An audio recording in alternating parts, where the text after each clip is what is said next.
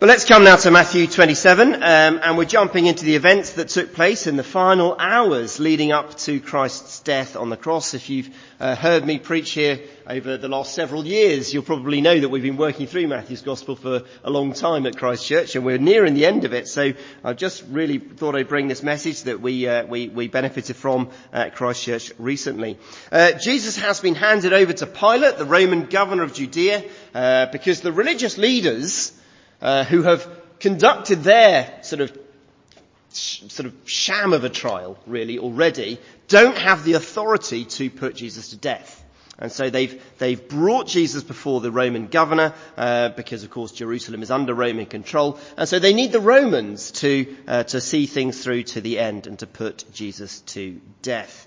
And we've got 3 points that we're going to look at, and they are these. Pilate's plan B, that's the first point. Pilate's plan B. Secondly, the leaders and the crowd. And then thirdly, Pilate's failed self-justification. He tries to justify his behaviour. I'm sure you saw that in the passage at the end, but he patently fails at it. We know this, don't we? He's memorialised forever in the Nicene and the Apostles' Creed. Suffered under Pontius Pilate, we say, don't we? That is the legacy of Pilate. So it is a failed self-justification. Well, let's come to the first point then. Pilate's plan B. Pilate doesn't think that Jesus is guilty, but he's worried how the crowd will react if he releases Jesus. Verse 13, he says to Jesus, "Don't you hear the testimony that they're bringing against you?" And he's essentially saying to Jesus this, he's saying, come on Jesus, be reasonable. Defend yourself. I can see you're innocent, and you could dismantle these claims that they're bringing against you in an instant. If you could just say something, defend yourself against these ridiculous accusations, then I can set you free, and I won't get in trouble with the crowds. You see, that's Pilate's problem. He doesn't want to condemn an innocent man, but he also wants to keep the people on side. They're the two things that he's trying to do. And so the first plan he devises, plan A, you can read about it in Luke 23, is that he sends Jesus over to Herod. He's like, Herod's in town. Herod, who's governor of Galilee. And he's like, he hears how Jesus was actually, raised in Galilee, born in Galilee. So he thinks, I can pass the buck. Let's let Herod deal with it. But it doesn't work out. Herod basically wants to see Jesus perform, like some kind of performing monkey. And then when he fails to live up to his expectations, he takes out his frustrations on him and sends him right back. And so Pilate's back in the same place. He's back to square one. And because he hasn't changed, he's still worried about what the crowd thinks. He thinks he has to come up with another plan. His plan B. Another sort of way of getting himself out of this difficult situation that he finds himself in. And Matthew sets it up in verse 15. It says there, "Now it was the governor's custom at the feast or the festival to release a prisoner chosen by the crowd." Now the feast or the festival being referred to there is the Jewish Passover. And somehow, think about this, an annual tradition had developed whereby the Romans recognized and, if you like, even honored this Jewish festival by releasing to them a prisoner of their choice. It's kind of bizarre. You've probably heard this story many times, but when you stop to think about it, it's very odd. It gives you a little insight into how far the people of God have strayed from his ways, that this festival to honor the Lord should be honored by allowing crimes to go unpunished and allowing guilty men to walk free. Calvin writes, "Since nothing ought to be attempted but by the rule of God's word, all that men gain by methods of worshipping God which have been rashly contrived by themselves," and that seems to be what's going on here, all that men gain by these methods is that under the pretense of honouring, they often throw dishonour upon him. But there you go, that's the situation. The custom exists, and Pilate thinks, this is my opportunity. I can take advantage of this. And so verse 16, At that time, they had a notorious prisoner called Barabbas. So when the crowd had gathered, Pilate asked them, "Which one do you want me to release to you? Barabbas or Jesus, who is called Christ?" Now, there's a few children amongst us. I don't know if we're familiar with this word, notorious. It means, you don't want to be notorious, okay? Being notorious is not a good thing. It means famous for bad reasons. It means you've got a reputation for the wrong reasons. Everyone knows Barabbas. He's famous. But it's because he's got a bad reputation. They know how bad he is. You get some extra details from the other gospel writers. So John calls him a revolutionary. Luke says he'd been thrown into prison for a rebellion that had taken place in the city and for murder. So he's a bad egg. And that's Barabbas. You've got Barabbas and then you've got Jesus. Why has Pilate picked Barabbas? It's pretty obvious, isn't it? He's picked someone from the very dregs of the system. He's picked somebody who everybody knows, and everybody knows is a nasty piece of work. He's a violent and a dangerous man. Someone, frankly, that you don't want walking the streets. What's he up to? Well, he's trying to set things up to guarantee that they go his way. There is no way the crowds are going to choose Barabbas. I mean, they'd have to be crazy to choose this murdering, rebellious nutcase. That's the idea, isn't it? This is his plan B. Stack the odds completely in, I was going to say Jesus' favour, but in his own favour. That's what he's trying to do. He's trying to manipulate the crowds to choose Jesus so that Pilate can set him free and be popular and have the crowds love him. He thinks he's being clever. After all, he could see through what the religious leaders were up to. If you look back at verse 18, it says, Pilate knew it was out of envy that they'd handed Jesus over. He understood the religious leaders. He knew they were jealous. They had no real evidence against Jesus. He was clearly innocent.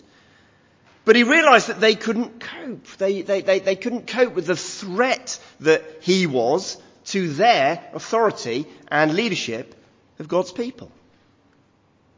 And then this remarkable moment. In the providence of God, God gets a message right into the thick of this intense situation, into the heart of proceedings. Verse 19. While Pilate was sitting on the judge's seat. You can imagine him there. He's dressed up in his finery. He's ready to pronounce judgment. And then right at that moment, in comes this message. His wife sent him this message. Don't have anything to do with that innocent man. Why? For I have suffered a great deal today in a dream because of him. God sends Pilate's wife a dream to confirm what Pilate suspects. And the message is really clear, isn't it? Jesus is innocent. He does not deserve to be condemned. I think one of the things I found quite striking in working through Matthew's Gospel, these final chapters, is how many times the Lord witnesses in various ways out of the mouths of various different people to the innocence of the Lord Jesus Christ. It's really very, very clear. And this is just another of those moments. Well, Pilate has this message, but he doesn't listen, or at least he doesn't have the courage to do what he knows should be done. Far from letting Jesus go, he ends up being the one to sentence him to death by crucifixion. Well, what can we learn from this? Pilate's problem is that he's hoping, he's trying, he's attempting to satisfy both his own conscience and the people. He knows that Jesus is innocent. There's no doubt about that in his mind. And that being the case, it's very clear, it's absolutely plain what he should do. He should acquit Jesus immediately. He should publicly clear him of all charges. And if anything, he should then condemn the religious leaders for trying to bring this false accusation against him. That's what he should do. But instead he plays games. Because he has this idea that he can somehow satisfy his own conscience and keep the people happy. But it's a bit like, doesn't it remind you of the way Jesus says, you cannot serve God and money. You can't do both. If you're concerned with pleasing man, then you will end up overriding your conscience. And we're naive if we think that we can please the world and our consciences. If we set out on that task, if we think that we can do that, if we aim to do that, ultimately it is the world that ends up winning out. Of course, what that doesn't mean is that we should just, if you like, go with our gut on everything. I was just going with my conscience. It was a conscience issue. I had to go with what felt right for me. I mean, if you think about that actually sounds quite worldly, doesn't it? It's not just to go with your gut idea. No, we need to have informed consciences. Consciences informed by the Word of God. But we're not talking about some biblical rubber stamp on the world's motto of being true to yourself. That's not what's going on here. It's very plain, isn't it? It's very clear. Jesus is innocent. Pilate knows it. That's the conscience issue. It's not something vague at all. Luke 23 verse 22, Pilate says himself, I have found in him no grounds for the death penalty. That's really clear. But he's consumed by, he is trapped by the fear of what the crowds think of him. So what we learn from Pilate is straightforward. We learn from Pilate the danger of fearing man instead of trusting God. And then we saw that, didn't we, earlier on in Proverbs 29, verse 25. The fear of man lays a snare, a trap.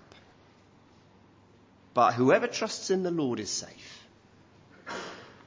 You see, it's dangerous, isn't it? It's hard to turn away from what people think. But there is a promise that comes in that proverb. The one who trusts in the Lord is safe. So though it might frighten us, it might be a daunting prospect.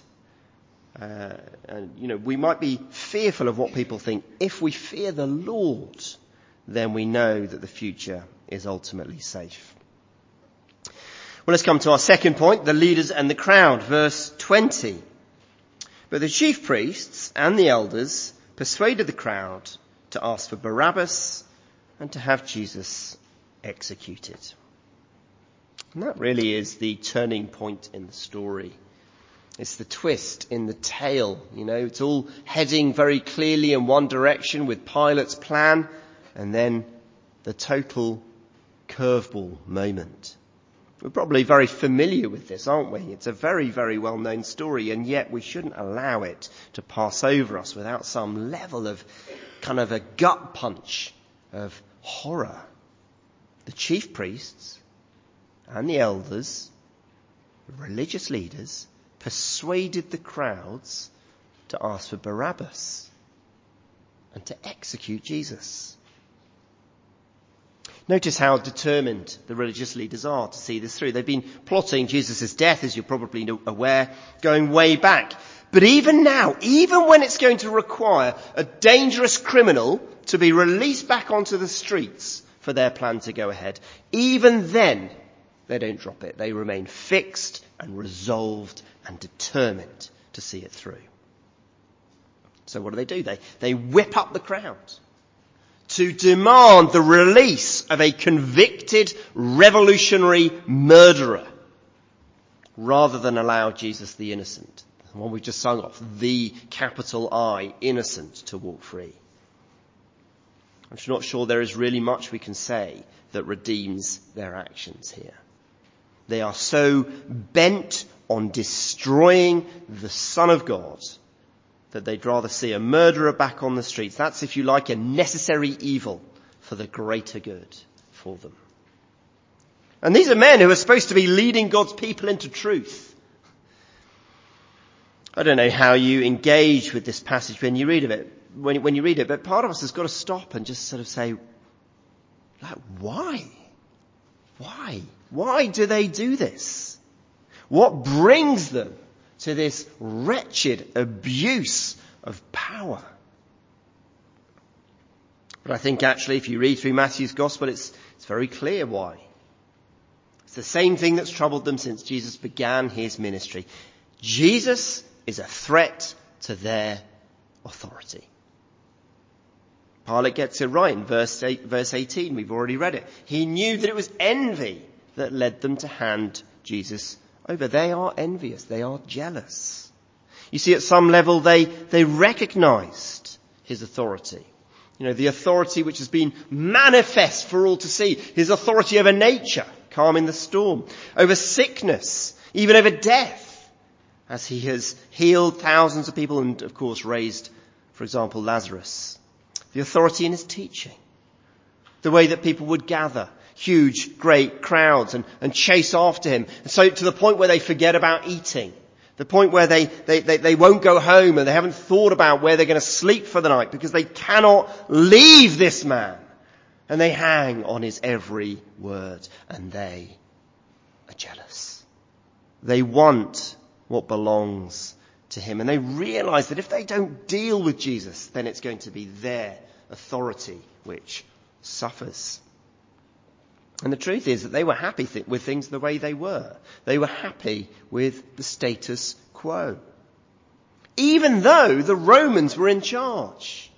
Which again is odd, actually, when you think about it. I mean, you can tell this because if they really believed the picture that they paint to Pilate, that Jesus was a revolutionary, that he was going to lead a rebellion to overthrow the Romans, then why aren't they backing him? Because they're happy. They're happy with the way things are. They get their positions of authority. They get to keep their positions of authority. They get their comfortable lives. They get the respect of the people. And they get the privileges that come with their roles. And actually, the Romans don't have any trouble with them. They've got no issue with them so long as they're not causing any difficulty. The heart of man hasn't changed in 2,000 years. The heart of man is still enticed by the trappings of power. And those in leadership still to this day face that battle of doing the right thing and acting on principle versus the threat of losing the comfortable position that they find themselves in. And that's why we shouldn't be surprised. I could give you plenty of examples. I don't need to. They're in your minds already. That's why we shouldn't be surprised when we hear about corruption and cover-up in institutions, even the very institutions which have been established to work in the interests of the public. I think it's just one of the most fascinating passages of Scripture on the insight it gives us into the heart of humanity. Let's come on to the reaction of the crowds, because there's a great deal we can learn from them. Verse 21. Which of the two do you want me to release to you? Asked the governor. Barabbas, they answered. It's one of those moments which we look upon and we struggle to understand. Why? Why do they, how is it that they're convinced? Why do they cry out for Barabbas? Reminds me a little bit of that question that gets asked periodically, that's filled the minds and books of historians and philosophers ever since the Second World War. How did it come to pass that ordinary, decent citizens, business owners, factory workers, doctors, accountants, men, women, old, young, came to support the cause of Hitler and the Nazi Party in the 1930s and 40s? Not just support, but even join the forces and lend their hand to the persecution and destruction of Jews and others. What was going on? What was going on then? What's going on here? I mean, just let's think about this a little bit further. At least some of those present on this occasion, in this crowd, crying out, "Release Barabbas," were likely amongst those who days before were crying out, "Hosanna," and laying out palm branches as Jesus rode into the city. Many of them would have benefited from the ministry of Christ, maybe by being healed personally from some ongoing illness that had plagued them for months or even years, or perhaps by having a family member or friend brought back to health. Thousands had had their hunger filled, satisfied by him out in the wilderness from nothing but a few loaves and some fish. Many had seen him bring Lazarus out of the tomb. And they had listened to and they had hung upon his every word. And they had marveled at the authority with which he spoke. Which just makes us ask the question all the more, why? Why do they want Barabbas released instead of Jesus? Well, in my preparation I came across this comment from a commentator which I thought was just fascinating. Writes this: Matthew's intention is to show that the death of Christ was so eagerly demanded by the voice of the people, not because he was universally hated, but because the greater part of them, ambitiously desirous to follow the inclination of their rulers, threw aside all regard to justice, and might be said to have sold and enslaved their tongue to the wicked conspiracy of a few. Ambitiously desirous to follow the inclination of their rulers, they threw aside all regard to justice. You know, we're a people who want to be led. Again, Proverbs 29 that we read earlier. Many desire a ruler's favour. That's what the scriptures tell us. Many desire a ruler's favour, but a person receives justice from the Lord. We're a people who want to be led. And the danger is that in that desire we take out our brains, as it were, and we fail to think, and we allow ourselves to be swept along. And the thing is, it's hard to stand against the crowd. It takes courage to stand alone. But history has witnessed that as great crowds, pretty well entire nations of people, have shown that they can suppress principles and convictions and what they know in their hearts to be right and wrong without even realizing that they're doing so. When Pilate asks them in verse 23, why? What crime has he committed? They don't give an answer. They just cry out all the louder, crucify him. Another commentator writes this: how carefully we ought to guard against headlong rashness in our judgments. For when men refuse to make inquiry and venture to decide in this or the other matter according to their own fancy, blind impulse must at length carry them to rage. And this is the righteous vengeance of God with which he visits the pride of those who do not deign to take the trouble of distinguishing between right and wrong.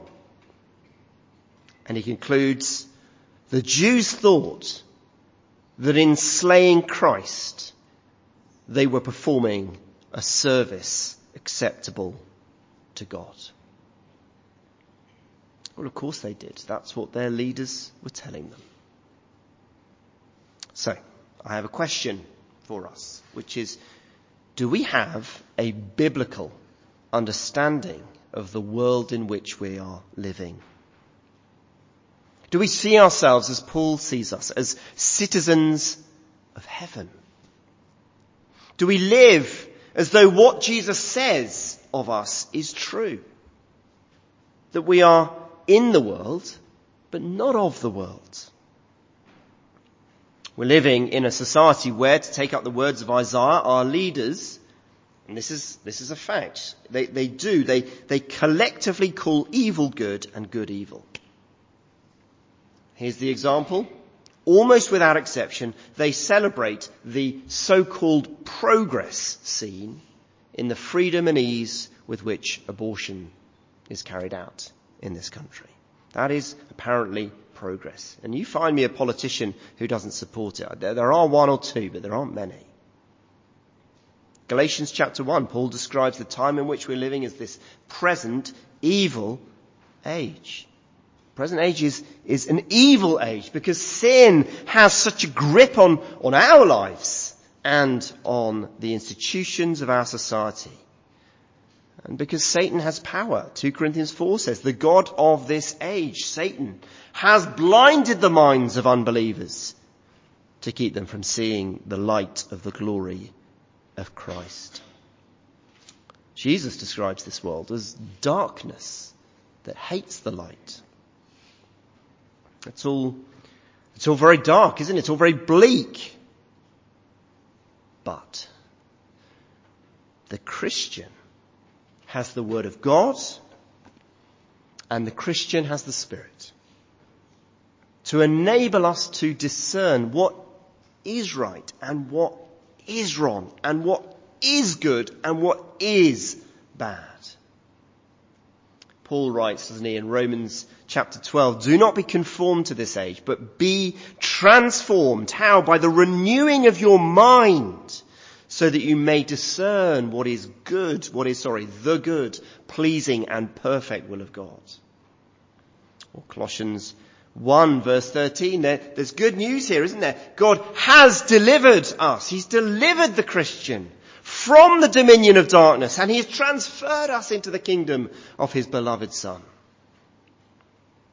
But we must engage our brains. We must think. We must be transformed, in Paul's words, by the renewing of our minds, knowing, remembering that we live in an evil age. If not, how will we know when we are being swept along unthinkingly into supporting evil while thinking that we're doing service to God? Now, I'm not saying that everything that every nation and every leader in every nation does is only evil all of the time. In the grace of God, there is much good done. But the question I think this passage demands that we ask is, are we thinking? Well, as we read on, we see how sobering the darkness of the crowd is.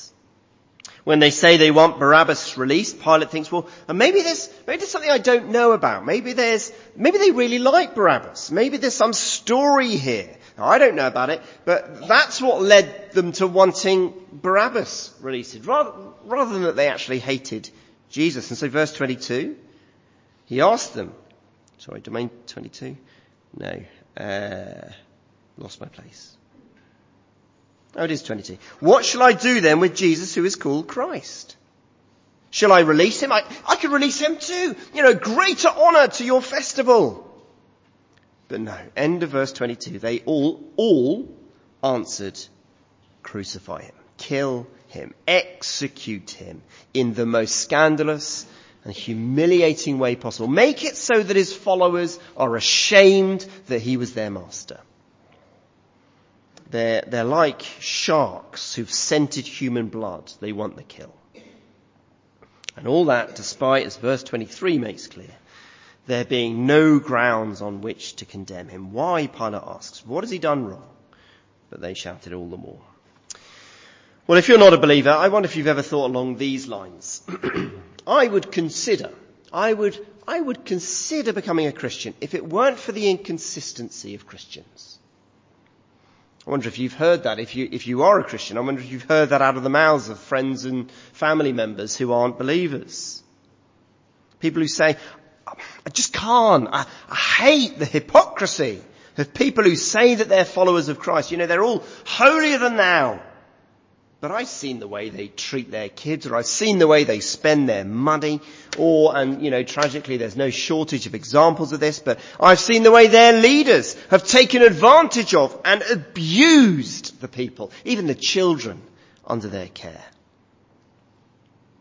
It's a line that gets levelled at Christians, isn't it? And seems like a fair enough line, but then if that is you, consider this. There once was a man who was entirely consistent, a perfect man, against whom not a single true charge could be levelled. Yet he was hated and he was put to death. Christians aren't perfect. That's kind of the point. To be a Christian is to know that you're a sinner in need of forgiveness.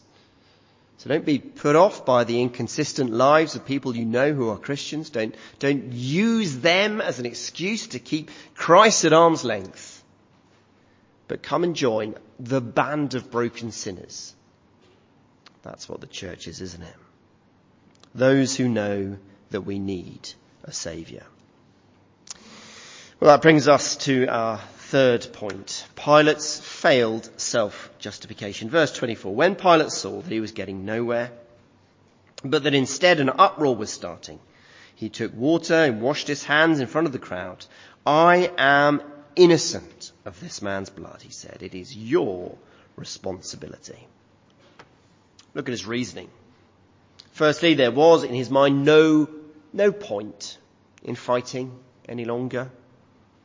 He sees that he's getting nowhere. His little plan to manipulate the crowd into doing what he wanted, it's not working. So there's no point. Secondly, he convinces himself that actually, and get this, more harm will be done. More harm will be done if he releases Jesus. That's craziness, isn't it? Because of course this riot is beginning to break out. Well, aren't these just the classic ways of rationalizing and defending sin? You know, I would stand up and say something or do something about that evil, that injustice in the workplace, or standing up for someone being picked on or whatever. But you don't understand the situation. You know, it's so dark that, you know, if I were to speak out, if I were to do something, well, it's not going to achieve anything. So I may as well not bother. There's no point. Besides, if I do say something, it might actually do more harm than good because, well, I might lose my job, for example. And then what good can I do? No. It's better for me to continue in my job where I can have a positive influence, conveniently forgetting that I won't have a positive influence because I've convinced myself it won't achieve anything, than to be fired and of no use at all. Again, it's just a fascinating insight. Dissects our hearts, isn't it? And then we see Pilate's plan, which you could summarize as do it, but disown it. You know, do it, but pretend you're not doing it. I'll go ahead and condemn Jesus. I'll send him to his death, even though I know that he's an innocent man, but I'm innocent. And it's on your heads. And then to symbolize his innocence, he takes this basin, he washes his hands. I have washed myself clean of this sin. What came to mind when I was thinking about this is like when kids say, although actually adults do it too, but no offence, but. And then they proceed to say something very offensive, like you're ugly, or you're rubbish at football, or this food is disgusting. That's sometimes what my children say. And you're like, that is offensive, actually. You know, a life lesson for you. Saying no offence does not mean that what you're about to say won't cause offence.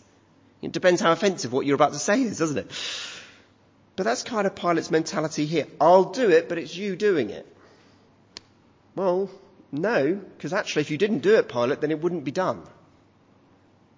Spurgeon writes, Pilate, you need something stronger than water to wash the blood of that just person off your hands. Doesn't make sense, does it? We cannot do what we know to be sin and think that we are excused because we're doing it against our will. Our duty as believers is to do the right thing, even if it means that we will be unpopular and persecuted for doing so. Well, in the throes of bloodlust, look lastly at the crowd's response. Verse 25, all the people answered, let his blood be on us and on our children.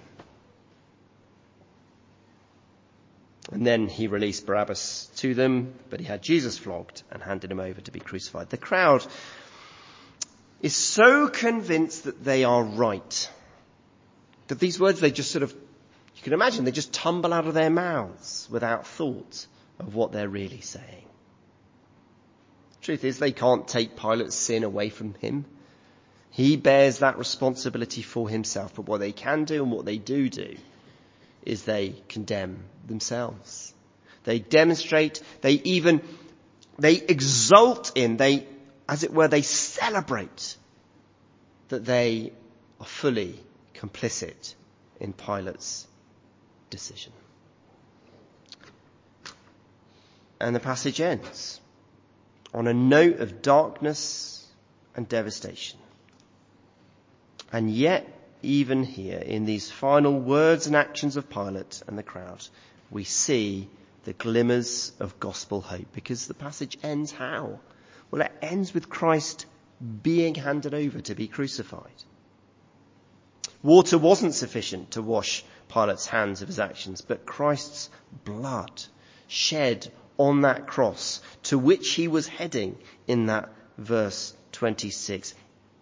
It is sufficient. It is enough to wash not just our hands, but our very souls from our sin and darkness. And whilst the crowd, they say that they would like to take this on themselves, take it away from Pilate, but they can't do that. They couldn't bear Pilate's sin upon themselves. Christ, the innocent, the one who in this very passage has been declared to be righteous because he had none of his own sin to answer for, he could.